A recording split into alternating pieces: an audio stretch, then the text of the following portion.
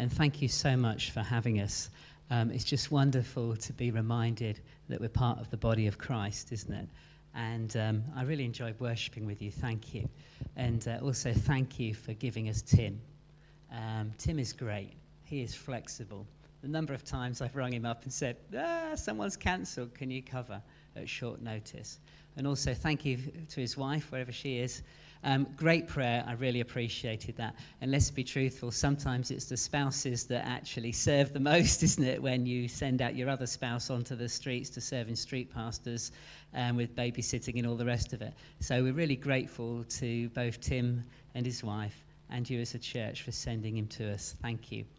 And also, it was just lovely. I was skipping through the website before I came, and I just thought, I really want to be in a church like yours. I really want to be in a church where when you go to the website, a picture of the cleaner comes up on the same page as a picture of the church leader. I thought that was really good. And also, I love the fact that there's quite a few different countries represented amongst you, isn't there? People born in different places, people that have lived in different places. Put your hands up if you are here and you were born in a different country or brought up in a different country, or you've lived in a different country at some time. Just give us a wave. That's quite a few, really, isn't it? I just feel like stirred to just say, hey, let's ask God for more people in your congregation, in your family, who've come from different countries. Let's ask God to bring them in, because it's really only by gathering people from different countries and cultures and ethnicities that we can fully reflect the glory of God, who's a creative God, isn't he, and made everybody different. So be encouraged. And also, I just really enjoyed talking to John. He invited us. He doesn't take himself too seriously, does he? And that's a blessing. That's a great encouragement. I need a bit more of that. And also, when me and my team were wandering around different churches, knocking on doors, trying to build relationships, and basically saying, hey, will you invite us to do what we're doing this morning? We knocked on this door around the back, and Lorraine opened it. Is Lorraine here today? Okay. She opened it and she welcomed us in so well. And I was just so thankful for that. So well done, church. You're really welcoming. And also, when I went into your hall, there was all these pictures up of different people and what they do. And, on your website, it even says, what is it? We're one body, but everybody has a different part to play, different roles to play. And I thought that's represented by what I saw in your hall. And also what you see on your website. And it's just really good to model that sense of we are one body with different shapes and different roles, and that's how we work together as one church. So well done. Anyway, I know you've been on a series on John 10, and I am the Good Shepherd. And I just want to talk a bit about the story, but really I want to go back a bit, if I may. I want to go back to the previous story. So what happened just before Jesus told that story about the sheep and the sheepfolds and the sheep pens? He was wandering along and he saw a man who'd been blind since birth. And he did something strange. He, for whatever reason, mixed mud and rubbed the mud on his eyes. And then he healed him. And that man was able to see. But it was kind of strange, because that bloke, the blind man who got healed, his neighbours and all those who'd known him in the community around the town, they all started arguing amongst themselves and saying, is this the same bloke that we used to see sit and beg? And some people went, nah. And other people went, yeah, it is. And he was like, it is me. I am that man. And they were like, well, how were your eyes opened? And they were arguing. And they said, well, where's this bloke that healed you? And he was like, I don't know. So in the end, the religious leaders, the political experts, the Pharisees were called in. And they summoned the blind man before them. And they said, tell us how it happened. And so he told them. And they said, well, this man, he did it on a Sunday and he broke the rules, he broke the laws. I don't think this bloke that healed you is actually that godly. But others said, well, how can a sinner perform such signs? How can a sinner heal the blind? And so the Pharisees, they turned again to the blind man and say, well, what do you say? And so it went on. They kept questioning because really they just didn't believe him. And so in the end, they summoned the blind man's parents. And the parents said, well, we know he's our son, because basically they were a bit scared of being ostracized by the community. They were worried that they might be thrown out of their synagogue, their church. They were worried that they might lose acceptance and credibility if they acknowledged what they knew must have happened to their son. Because the Pharisees, the Jewish leaders, had already decided that anybody that acknowledged Jesus would be kicked out of the synagogue. So the Pharisees, they summoned the man back again and says, tell us again, tell us, is this bloke that healed you, is he a sinner or what? Tell us that he confessed that he must be a sinner. And the blind man said, well, whether he's a sinner or not, I don't know. But one thing I do know, I was blind and now I see. And they still didn't believe him, did they? And he said, why do you want... So they asked him again. They said, why do you want to hear it again? Do you want to be his disciples too?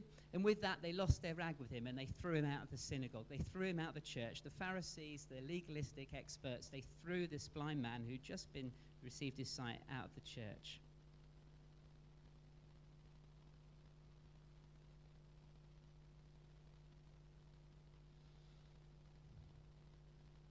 But when Jesus heard that they'd thrown him out of the church, he went to go and find him. And when he found him, he said, do you believe in the Son of Man? And the blind man, who bizarrely had been healed, he didn't know who had healed him. He didn't realize who he was. So he said, no, I don't know who is the Son of Man. Tell me who he is so that I might believe in him. And Jesus said, you have now seen him. In fact, he is the one speaking with you now. And the man said, Lord, I believe. And he worshipped him. So, there's a sense that Jesus led that man out. Jesus led that man out of blindness into the light, out of the dark into the light, out of blindness into sight.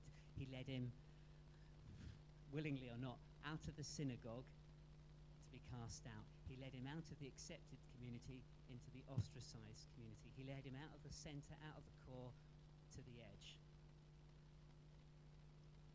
There's a sense in the Bible that God leads people out so that he can be with them.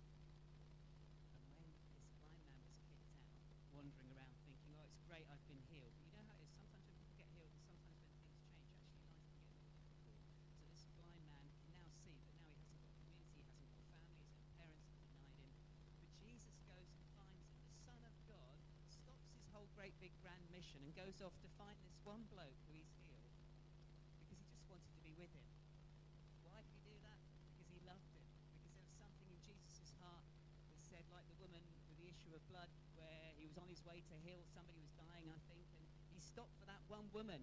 And this Jesus, this man who was the Son of God, really the Son of God stops for one man who's just received his sight and has been kicked out of his community because the Son of God cares. He's not a hired servant, is he?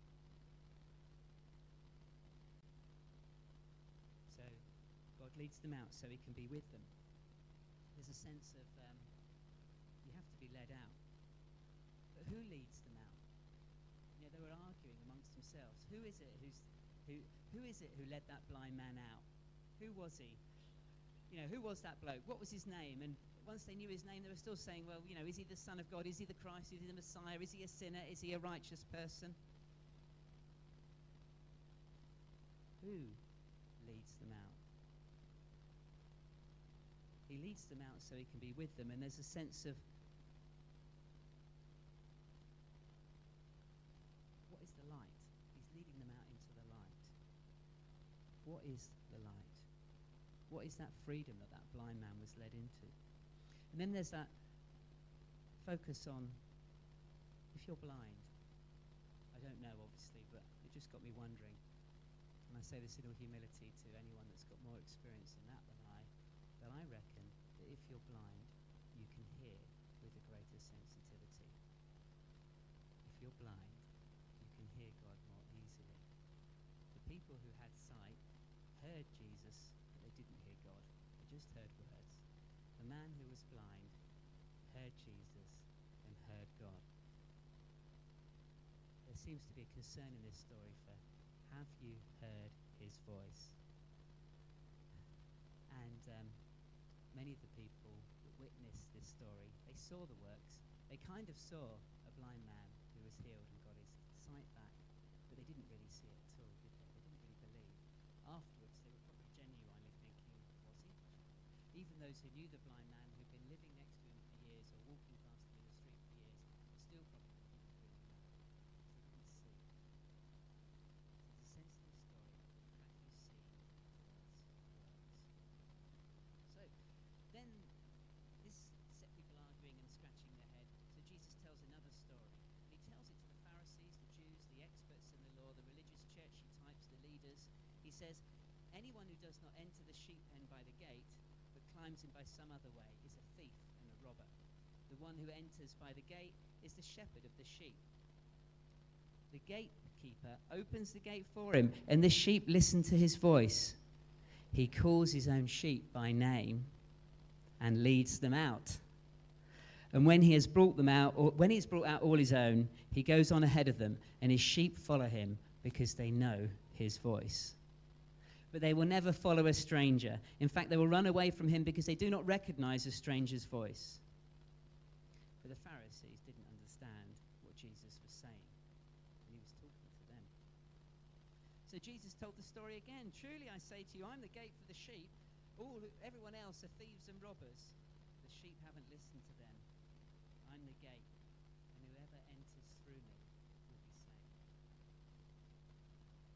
They will come in, and they will go out, and they will find pasture. I have come that they may have life and have it to the full.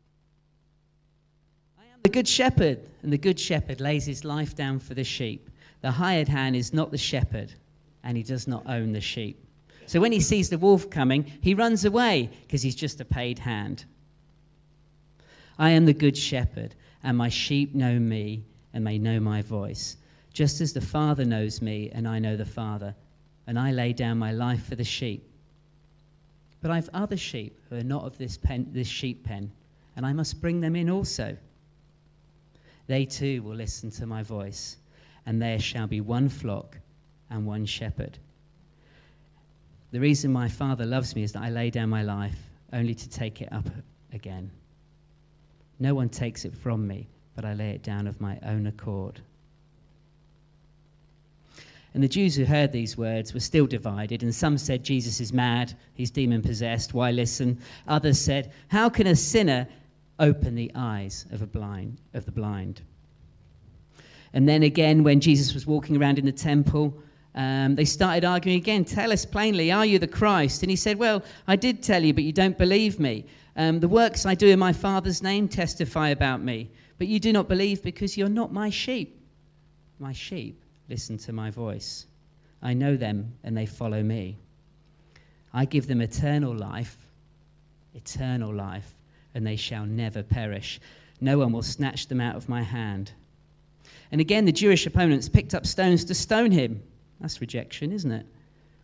And Jesus said to them, for which of the works that I've done do you stone me?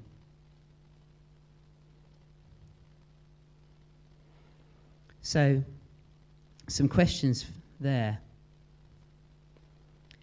Jesus wants to lead people out so that they can be with him. Sheep are to be led out. They're to be led out into freedom, so they can go into the pen again and back out. They're to be led out so that they can find pasture and green grass to eat. Think of Psalm 23. Sheep are supposed to be led out to lie next to streams. Sheep are supposed to be led out in the sun to eat and feed. Sheep are supposed to be led out so that they can frolic, or whatever sheep do. You're supposed to be led out. And who leads them out? The Pharisees thought they led people out. The Pharisees thought the door was just obey all the rules and you'll get fullness of life. But the door is Jesus. And anyone who goes through him will be saved.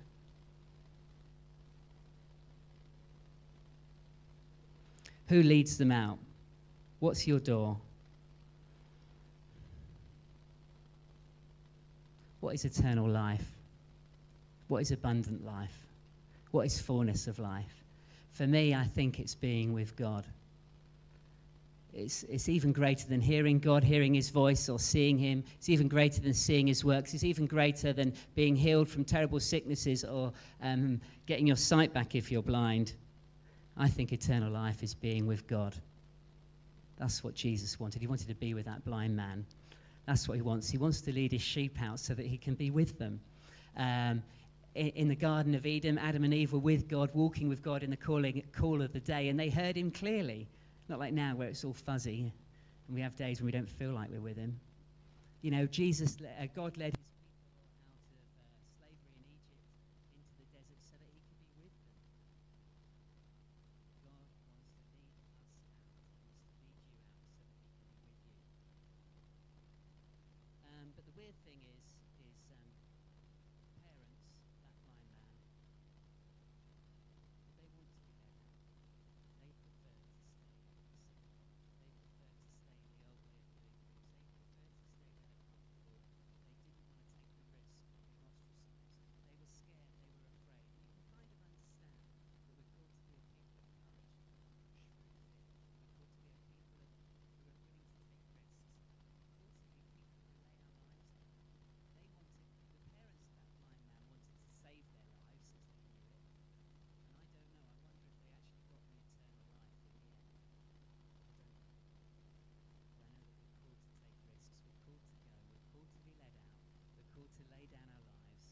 Called to risk everything when we hear his voice. Have you heard his voice? Have you seen his works? Think back to the times when you've seen God at work. Think back to the times when God has encountered you. Think back to the times when you've seen God do stuff in the lives of people around you. Have you ever seen people healed? Have you ever seen people's lives changed? Think back to those times when God has broken through miraculously. We're supposed to look at those things and think, even when you have days when you think, do I believe? But if you look at the works of God, you can believe in them and therefore believe that God and Jesus are one. The Father and Jesus are one. So do you want to be led out? Led out's a bit risky. It's easier to be more comfortable. It's easier not to take risks. And also Jesus said there were sheep that weren't of the sheep pen. Who were those sheep? For the Pharisees, they were just so like, nope, we're children of Abraham, children of Moses, we obey Abraham, and for them, Gentiles would be on the pale. Anybody who wasn't Jewish was unacceptable. But God came to reach sheep from many different sheep pens. Who are the sheep who are not of the sheep pen you're in? Who near you in the village of Whitchurch are sheep from different sheep pens?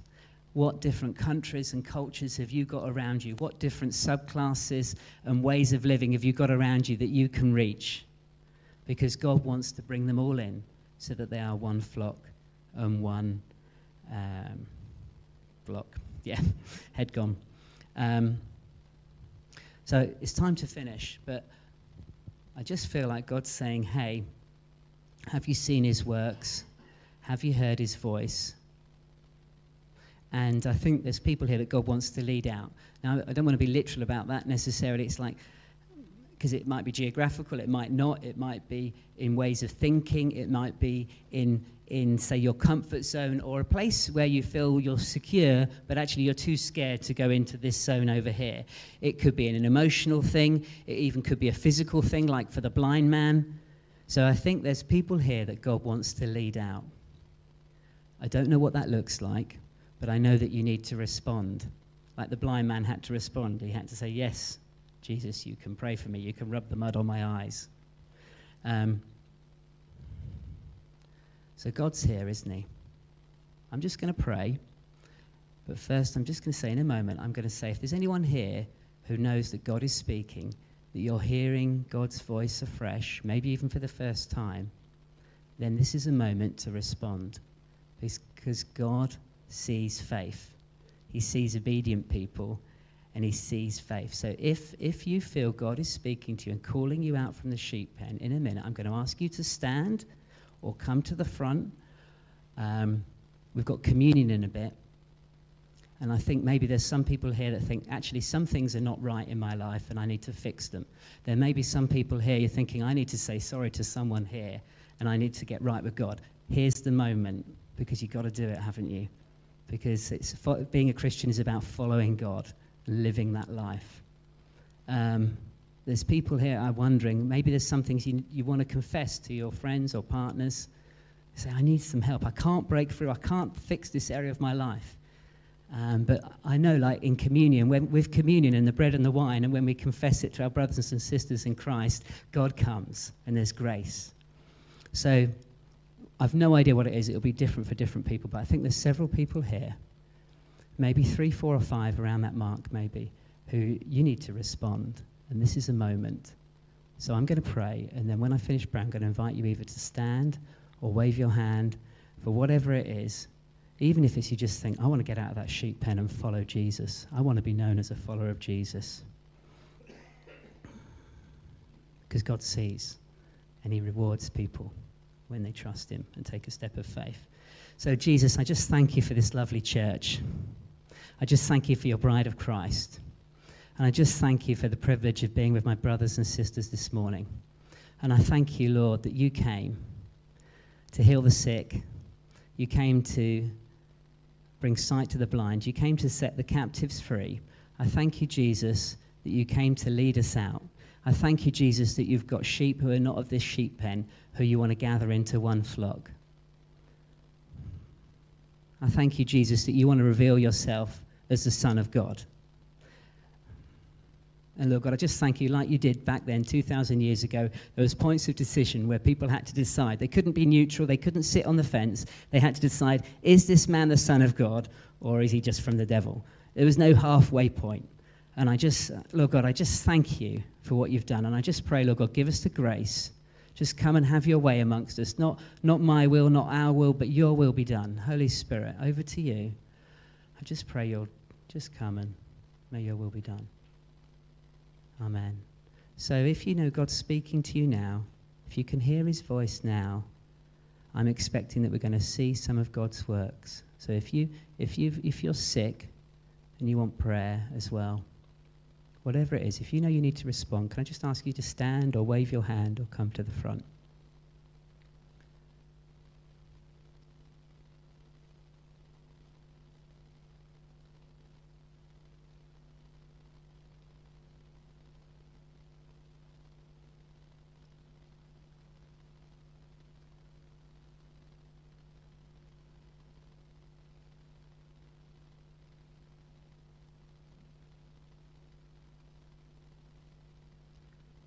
I think there may be a couple. Thank you.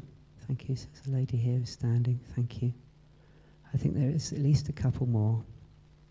I think there's maybe at least maybe 1 or 2 blokes as well. Thank you. God's here.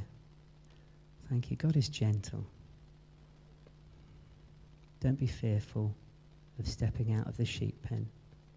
God is gentle. I'm wondering, is there 2 more people over on this side?